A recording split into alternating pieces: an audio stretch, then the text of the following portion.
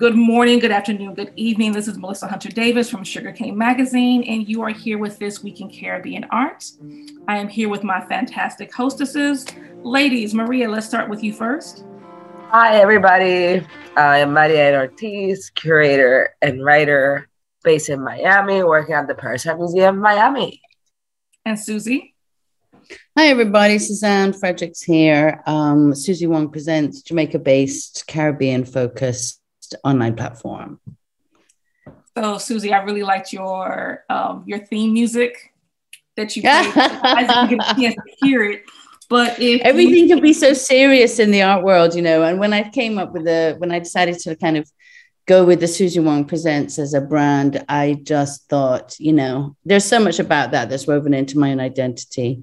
Gotcha. So, a friend of mine her son is a producer, and we just had a lot of fun. I said, listen, just do me a 30-second thing about Susie Wong. I gave him, he knew a lot of the material as well, and he just mixed it beautifully. Sometimes I think, a bit cringy, but I think sometimes it really works.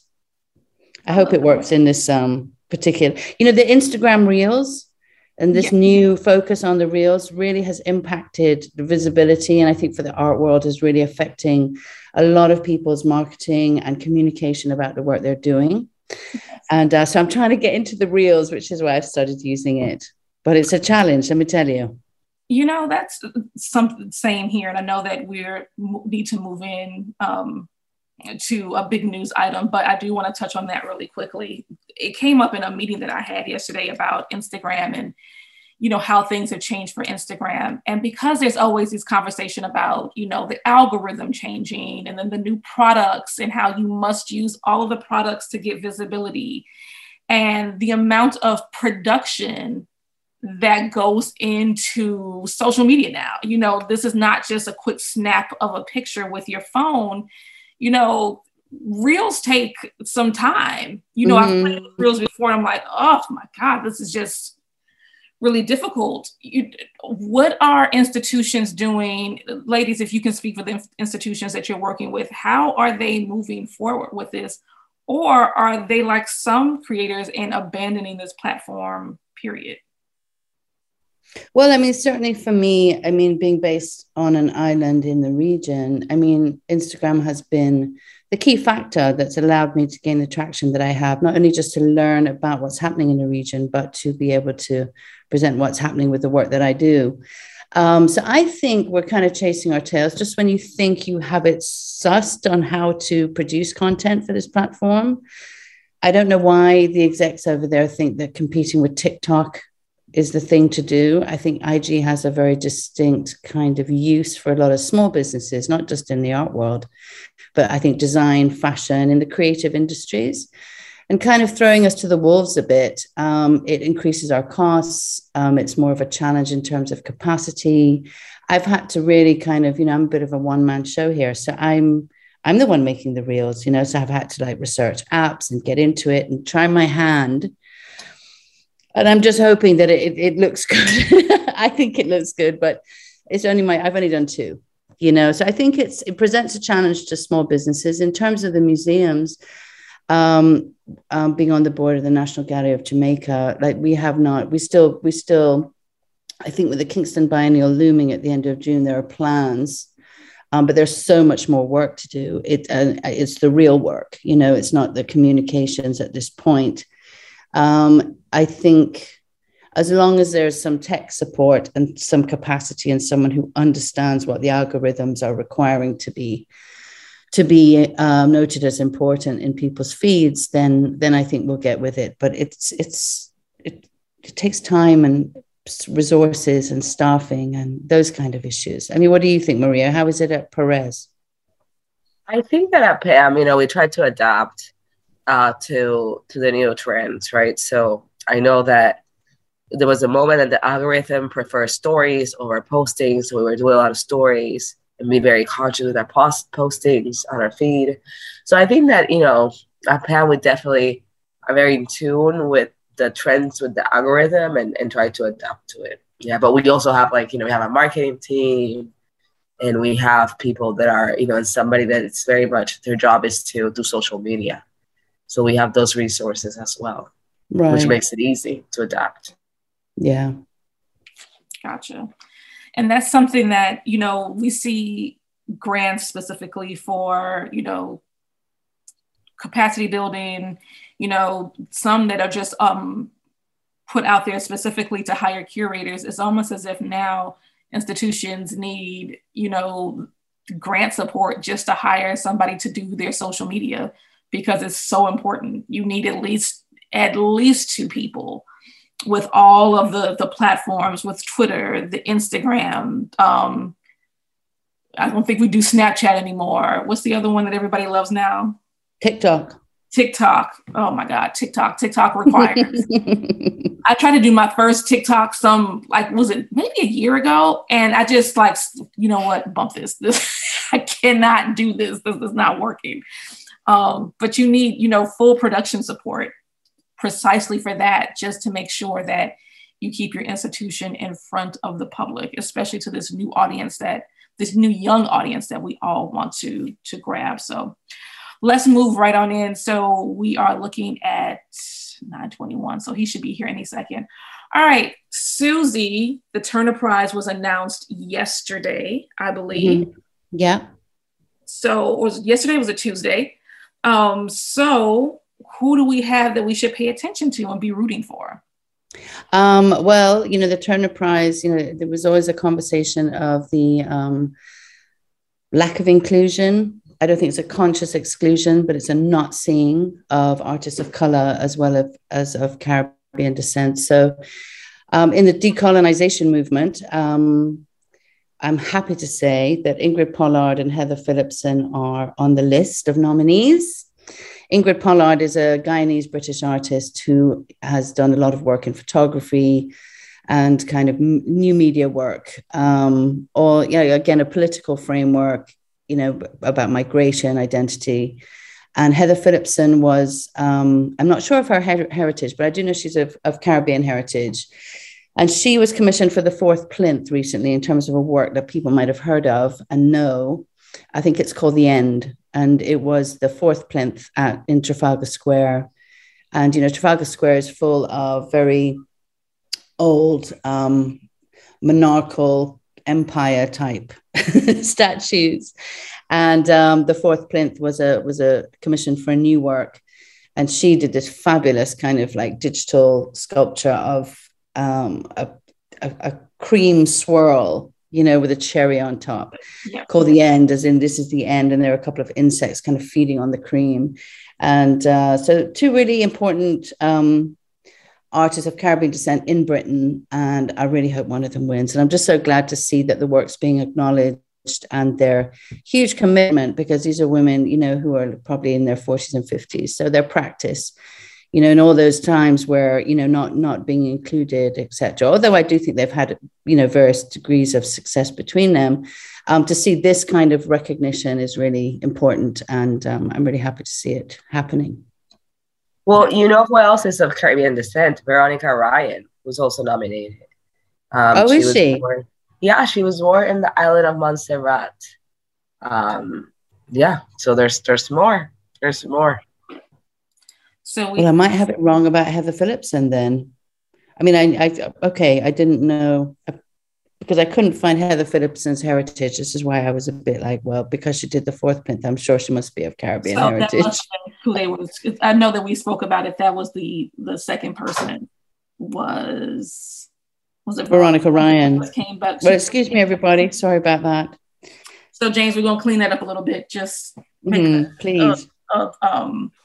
So maybe we could cut that, and I just speak about Ingrid Pollard, and then before I go into the rest about Heather Phillipson, Maria, can you speak a bit about Heather Phillipson? I mean, not Heather, Veronica Ryan. I mean, right now. I don't know. If you can, but I will say that I do like Heather Phillipson's whipped cream with a cherry on top. So yeah, I mean, she's knighted. And her work deals with issues of history, identity, dislocation, and belonging. And she's known for, you know, her Afro-Caribbean heritage and her upbringing in the UK. And she very much examines psychology, the semantics of perceptions, the experience of place, home memory, and loss. And her works are, you know, they're very colorful. yet. And also they have a certain degree of like delicacy to them. And yeah, definitely somebody that is celebrated in the UK and also in the US as well. She's part of the Tate collection. She is part of the Arts Council collection, the Contemporary Art Society, the Sainsbury collection, the Irish Museum of Modern Art. And she lives in between the UK and New York. Just took a quick screenshot of us. All right, so James, I think we got it. So we have people that we are rooting for with the final. And then with the Turner Prize, what typically can the chosen winner expect, Susie? The Turner Prize, I think it's a commission of work for a public space. I mean, Hugh could tell us more. So people that we're definitely rooting for. So if you already haven't researched them, please do. If you work with any institutions, especially if you work with, let's just say, wealthy individuals who need to put art in their collections or who have businesses that they need to do create public art for. I just had that conversation with someone last night who's looking for someone. Be sure that the artists that we mentioned during our podcast are artists that you bring up to people who are looking for art, in particular for large commissions. That gives opportunities to everyone and brings visibility. So I'll definitely start passing some of these names along. All right, Mr. Locke, good morning or good afternoon where you are. Afternoon. Hi, Hugh. Hi, hey.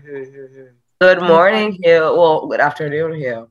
Afternoon, yeah, man, yeah. So I'll introduce myself. I'm Melissa Hunter Davis, the founder of Sugarcane Magazine. Do you know Maria Elena Ortiz? Yes, indeed. Yeah, we bought plants together way back in the day. Indeed. No, she helped me out, man. Yeah, and he showed me a different part of Miami. Indeed. It seems like a long time ago now, man. It was a long time ago.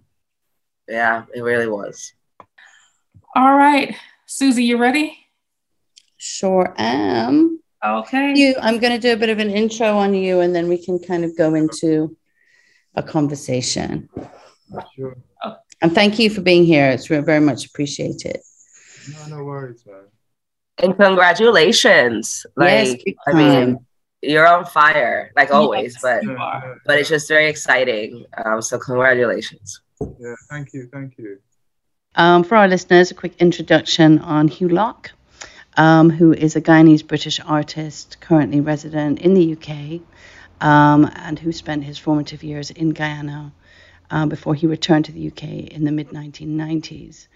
Hugh's work explores the languages of colonial and post-colonial power, how different cultures fashion their identities through visual symbols of authority, and how these representations are altered by the passage of time. Hugh works with ideas around public statues, trophies, weaponry, naval warships, and the costumes and the regalia of state that are appropriated in his sculptures, wall hangings, installations, and photographs, in a continued deconstruction of state power's iconicity and histories. Hugh has explored several colonial objects and kind of reinvented and re-narrated potential meanings in these objects and installed them in really beautiful works in various museums around the world. He's shown extensively internationally. His most recent exhibition is the Tate Commission. He's also had a comprehensive solo exhibition in 2019, Here's the Thing, which was at the Icon Gallery in Birmingham, UK, and which is currently traveling.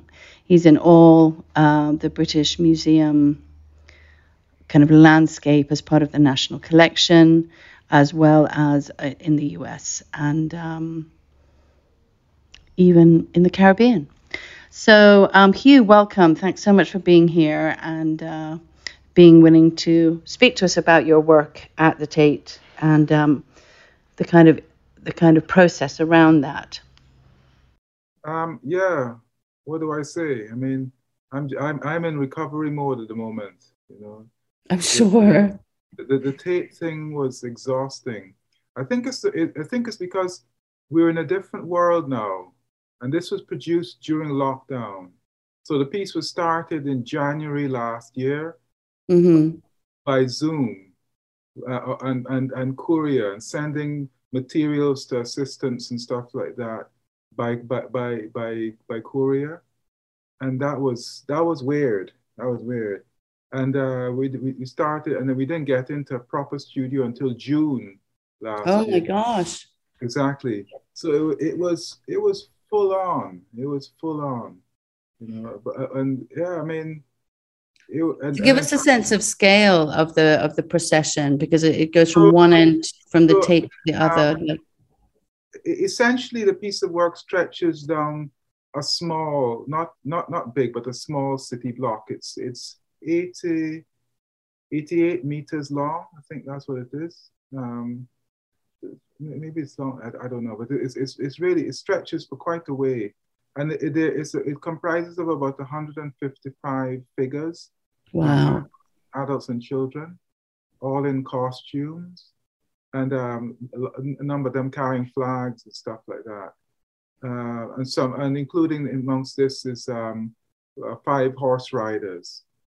So it's like a migration of people, a procession of people through the history of Tate Britain Gallery, which is a historic place anyway, you know. So on one side of the procession, you walk past my work in through one door, and you'll see paintings of kings and queens and from the past, and you walk through another side, and on the other side it's contemporary art.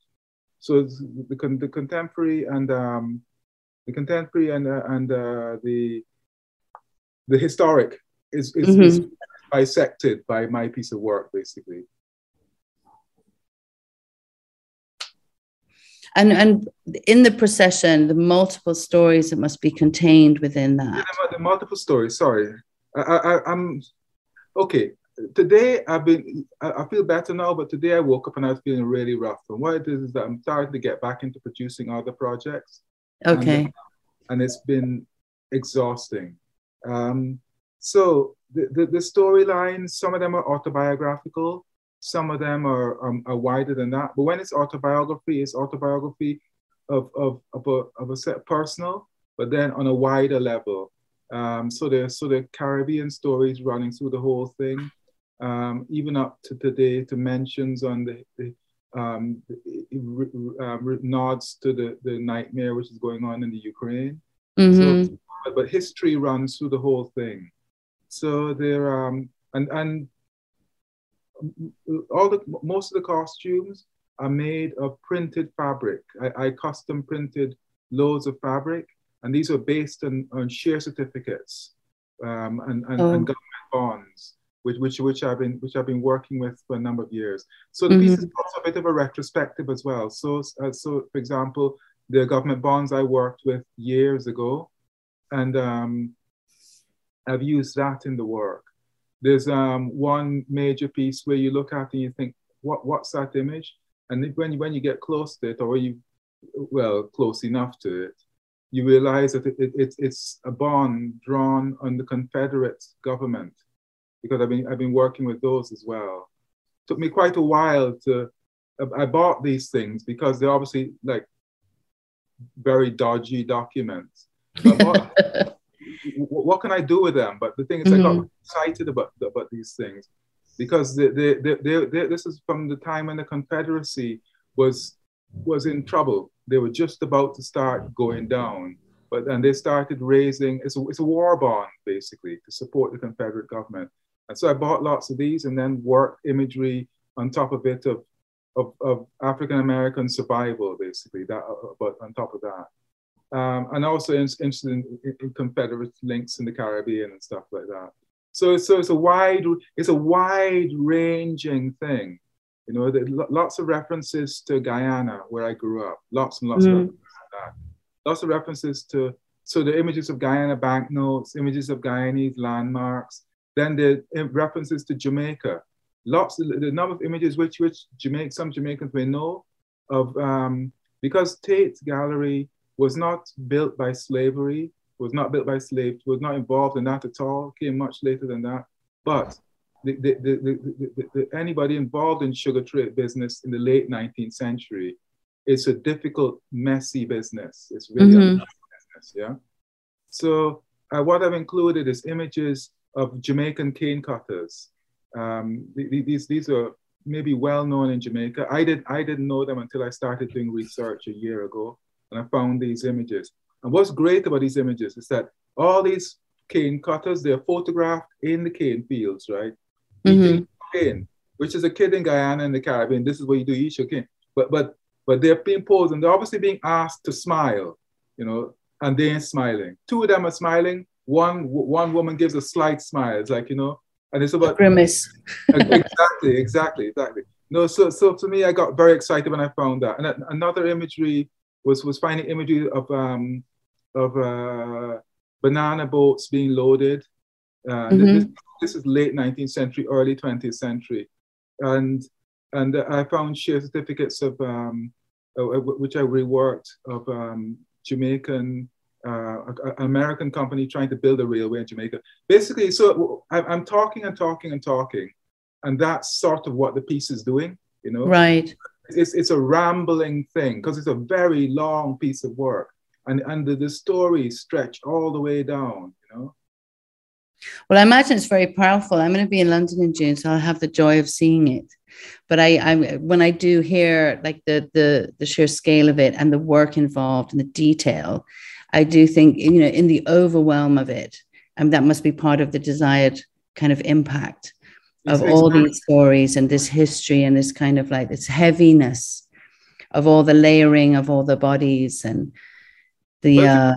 It may sound heavy, but the thing is, as I keep telling people, I work with difficult subject matter, but I can't live in misery, quite frankly. Absolutely, right. Because that'd be life's too short for that, you know. So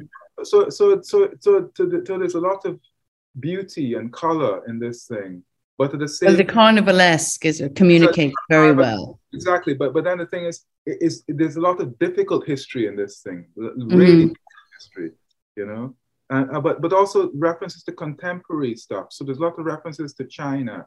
There's lots of Chinese bonds which I've been using for years. Oh, interesting. And this is referencing a time when China, what China refers to as their century of humiliation, which finished with the arrival of Chairman Mao. But this is the Chinese view, which is still has quite a lot of sway, I believe, in China, and it's interesting. So all these bonds I've got are superimposed with maps of the world, maps of different areas, and container ships and stuff like that. And it's about power balances, about shifting power balances, geopolitics and stuff like that, you know. So it's not, and also the fact that what I'm trying to do as well is give a wide view of the Caribbean, because like nobody knows, or very few people know, the fact that I grew up in a country where 52% of the people are descended from Indian indentured servants from India. That is quite a different society, you know, yes. what might be presumed. I mean, I grew up celebrating Hindu festivals as a holiday. This is part of my childhood. So when I say autobiographical, I mean autobiographical in a wide historical sense. If you see what I mean. Yes, absolutely. And I think that's what's so powerful about this, the insight it can give. And in this age of decolonizing the museum, the access it gives people that don't normally get, can attain any kind of knowledge around these histories, being so emboldened within an artwork of such a scale. I think it must be having huge impact within the Tate. Yeah, well, I mean, I got some good reviews, which is I mean, that was because you never know how things are going to go, really. You know what I mean? You never know. Yes. Yeah, it must be quite nerve-wracking to see it kind of unfold.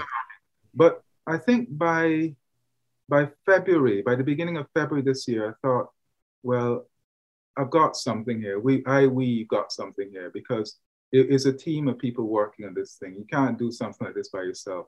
And it wouldn't without my wife, Indra Khanna, working on it. Because what happened is that I realized that on a project like this, I can create and manage a bit, but I really can't manage because it had to be managed in like a methodical way.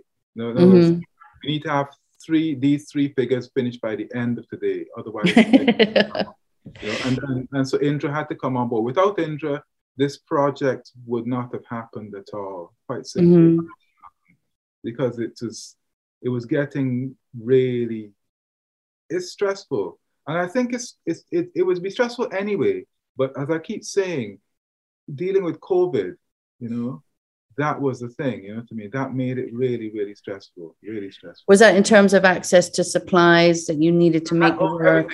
So let me shut this window. Access to supplies, yeah, all of that stuff, supplies, everything. It was just the support, really, the studio assistants and the like. Studio assistants, supplies, then making sure, testing and all this kind of stuff to make sure that everybody's safe. I mean, my God, it was. Yes, it's been quite a production. I think it was rough, but then that doesn't even, my experience doesn't even compare to the nightmare that other people have been dealing with in the world. You know what I mean? In ours, being able to do this project was exhausting and stressful, but that was a luxury compared to other people's lives through the pandemic. Which and so you're very conscious of that. You know what I mean? So what I'm saying is not a complaint; it's just an explanation of a person's experience. Because other experiences were nightmarish. Other people's experiences.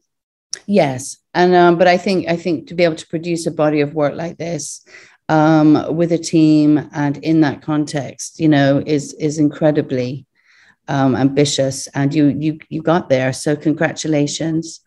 I'm glad it's getting the reviews it's getting and bringing all these complex and hidden histories to light in a particular way for those that want to know. So I for one, thank you for getting there. I appreciate that.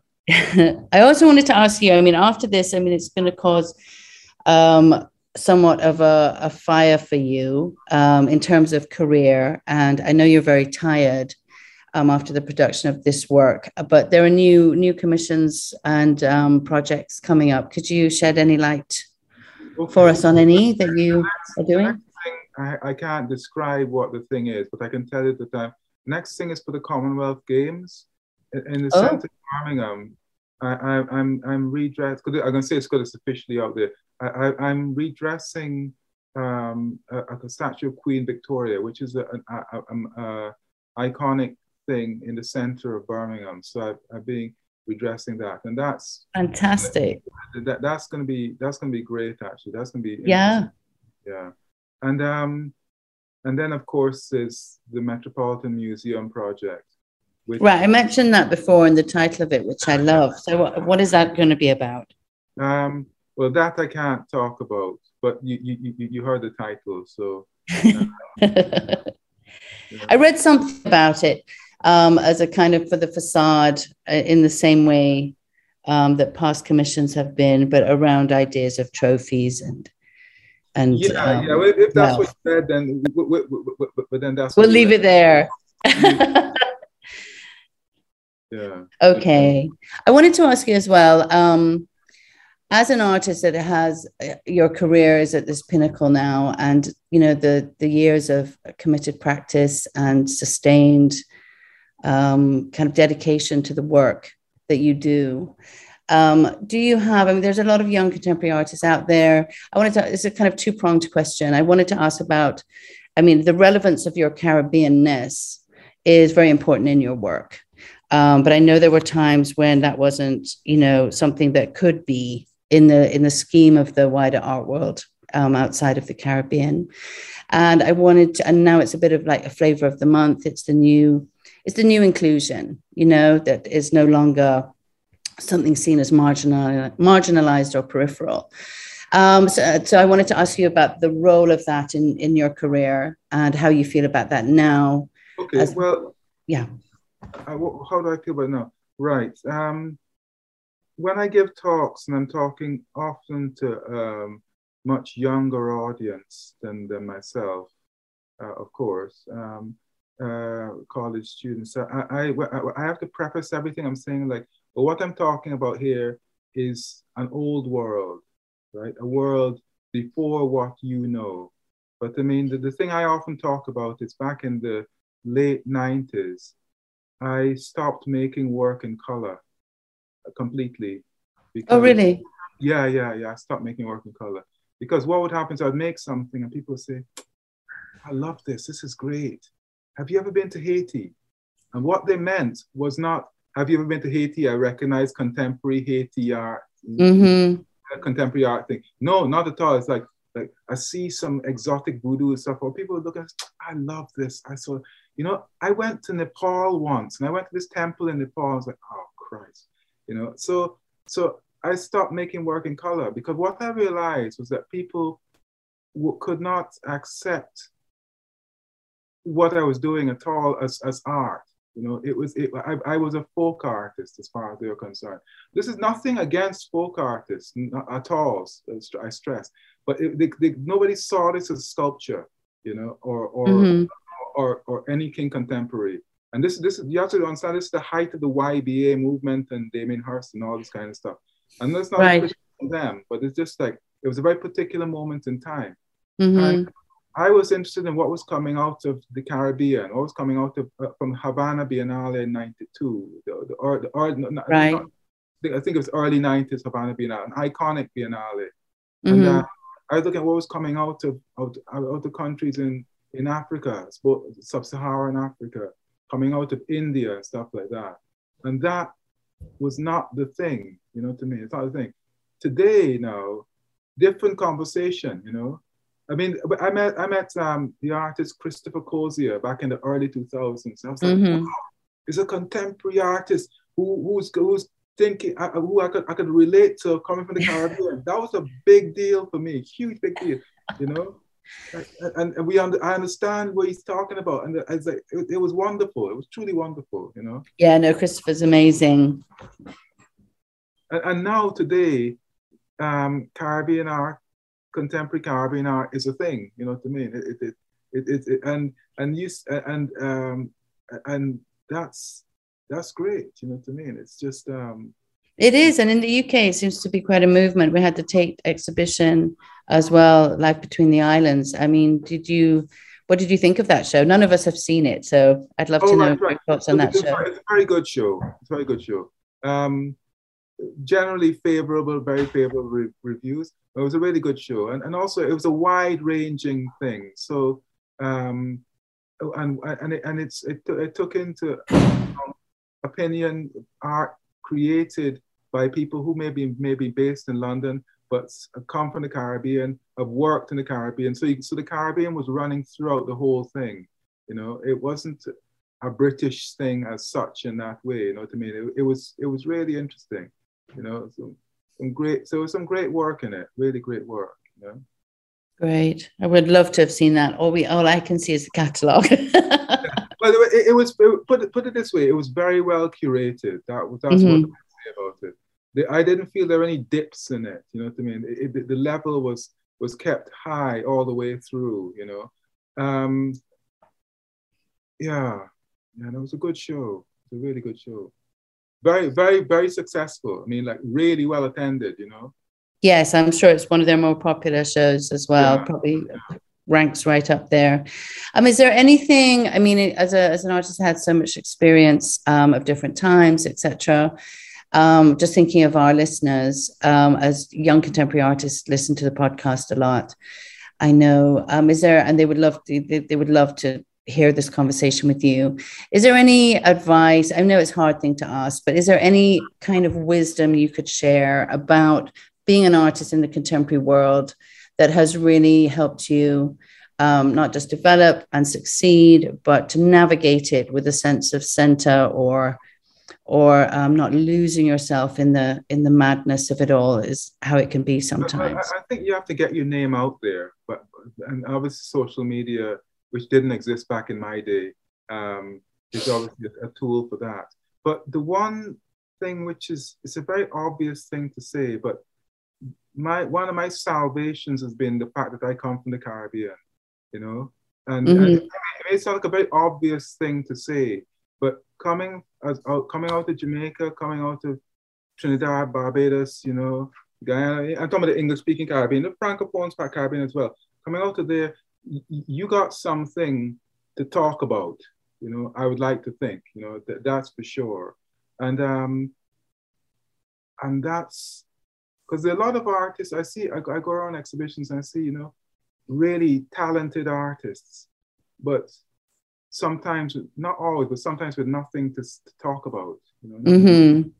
Whereas you come from Jamaica with all its complexities, you know, and all its complex histories, and can't not have something to say. If you've got nothing to say, then you're not looking hard enough. You know?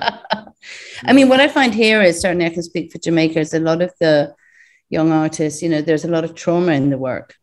And I think people find that very hard to digest or confront, because, you know, we constantly live under a trauma, you know, in a way, in the Caribbean. And that's, I think, one of the challenges, trying to speak to artists about how to think about trauma in a different way, trauma, violence, historical, political violence, and all of that. I think the thing is, if you, the phases artists go through, if you're young artists, you may go through a certain phase because that's what's there, and then you may find a way out of it, you know, or maybe not. Maybe, why should people not accept trauma in the work? You know what I mean? Yeah. Supposed to trauma, because I'm talking of somebody who's not remotely expert in the Jamaican art scene. But obviously I'm aware of work and stuff like that, you know. I think if your trauma thing becomes a cliche, then that could be a problem. I think if you're an artist, I do it a lot. You have to be a strong judge on your own self, you know. You have to watch out for when you're making, okay, oh, hang on, that's a cliche territory I'm falling into there. Or even your own work can become a bit of a cliche, you know what I mean? You know, like this procession I did, the procession, I'd never done anything like that before. Now, I'm not telling people to change what they do every single time at all, and not to put, but then what I'm saying is to just be careful, you know, just. And rise to a challenge, maybe, of finding new ways of talking about those things. Exactly, because there are many different ways to be heavy hitting, you know what I mean? There are many different ways. Some of them can be more subtle, and some of them can be more visceral. It's just you decide which way you go, you know what I mean? And again, I stress I'm talking about some work which I'm not really that familiar with.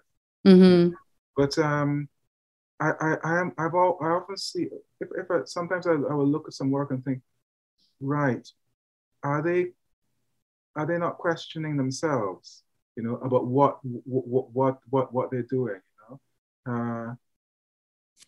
I think it's an important point, like holding yourself to account, trying to see your work in a way that's more objective, exactly, and developing the conversation to have more depth and more complexity. Like seeing your work seeing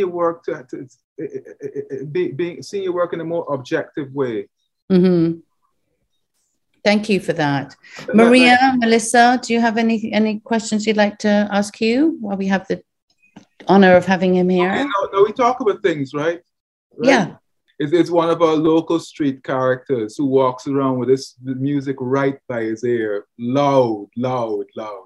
And I just, and I don't know point I'm trying to make. I mean, it's about, when I was a younger artist, I was like a magpie, like a sponge, and not beating myself up about what I'm excited about. You know what I mean? You may be excited about something artistically, and then you may second. There's always a brain which I think sits on your shoulder which says, you know what, and you cancel it out because you say, well, I shouldn't be doing that. You know what I mean? That's not what I should be doing. It's not what you should. If you're doing something and all of a sudden you think, hang on, that feels quite uncomfortable, I'm not sure about this, that's when things are, or this is a bit embarrassing, you know, because when I started making work in color again, I was thinking, my God, what am I doing here? I started making deliberately fake voodoo dolls, talking to a friend of mine saying, what do? I find what I'm doing a bit embarrassing. This is in 2001. I said, look, Hugh, go back in the studio and just do the work. And that was the permission I needed to just try something completely different. And if you question yourself sometimes too much, you will cancel out your whole, you'll talk it. It's very easy to talk yourself out of doing something rather than just going and doing something artistically and seeing where the hell it goes, you know? And I think an important kind of aspect of what you've just described is, you know, having community, having relationships, and say, you know, exactly. Throw it to the wind, go do the work, and find that moment that makes a change.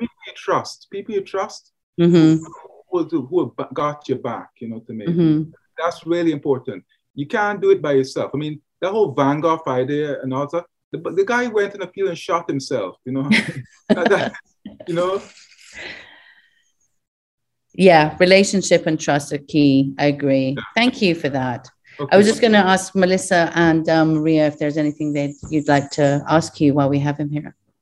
I had a question to you.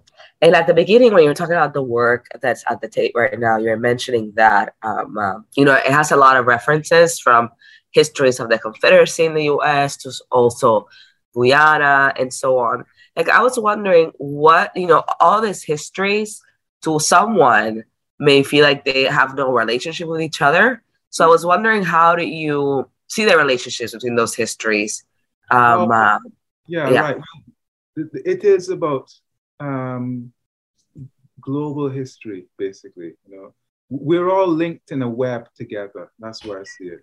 So as we're talking, some of the share certificates, the things all linked together in my brain. Seeing somebody carrying a flag, but the flag is made up of a share certificate from Ethiopia, and that's decorated with Rasta colors. But then it's about the building of a railway by the French government. It's almost like peeling an onion. You know what I mean? The connections are there, and people seem to be seeing them. You know. Sorry, this is just like something. That's great. That's great. No, and I'm aware of that as well. You know, I'm aware of the fact that, hang on, this may look a bit weird, but then when people look at a Chinese share certificate, which is blown up big, sewn onto a costume, and then you look at it and you think, oh, hang on, that skyline on there looks familiar. I know that it's Hong Kong. I know that the share certificate is a Chinese reorganization loan from 1925. Straight away, people are starting to make links and go, oh, I can see where that's connected to that and stuff like that. Mr. Locke, thank you so much for your time. We really appreciate it. Let's go ahead and shut down. So Hugh, where can we find you on social media? Hugh Locke, you know, I'm there, Instagram, the usual stuff. You know. Okay. Yeah. And on the Tate website as well, obviously. You know, there's stuff out there. Sure, you just need to Google Hugh and you'll find lots. Yeah, absolutely. Yeah. Thank you so much for your time. Right. Bye. Bye. Love to Indra. Bye. And you can find me at Instagram, and I'm Contemporary Chica. Bye, guys. Bye, guys. Susie? Bye, Maria. Susie Wong Presents on IG. And of course, you can go to sugarcanemag.com and follow us on Instagram. Thank you so much for your time. We are so happy that you were able to join us this week. We will be winding down soon. Only a few more episodes left, but you still have time to like, share, give us a whole bunch of stars and some great comments. Thank you so much, and we will talk to you soon.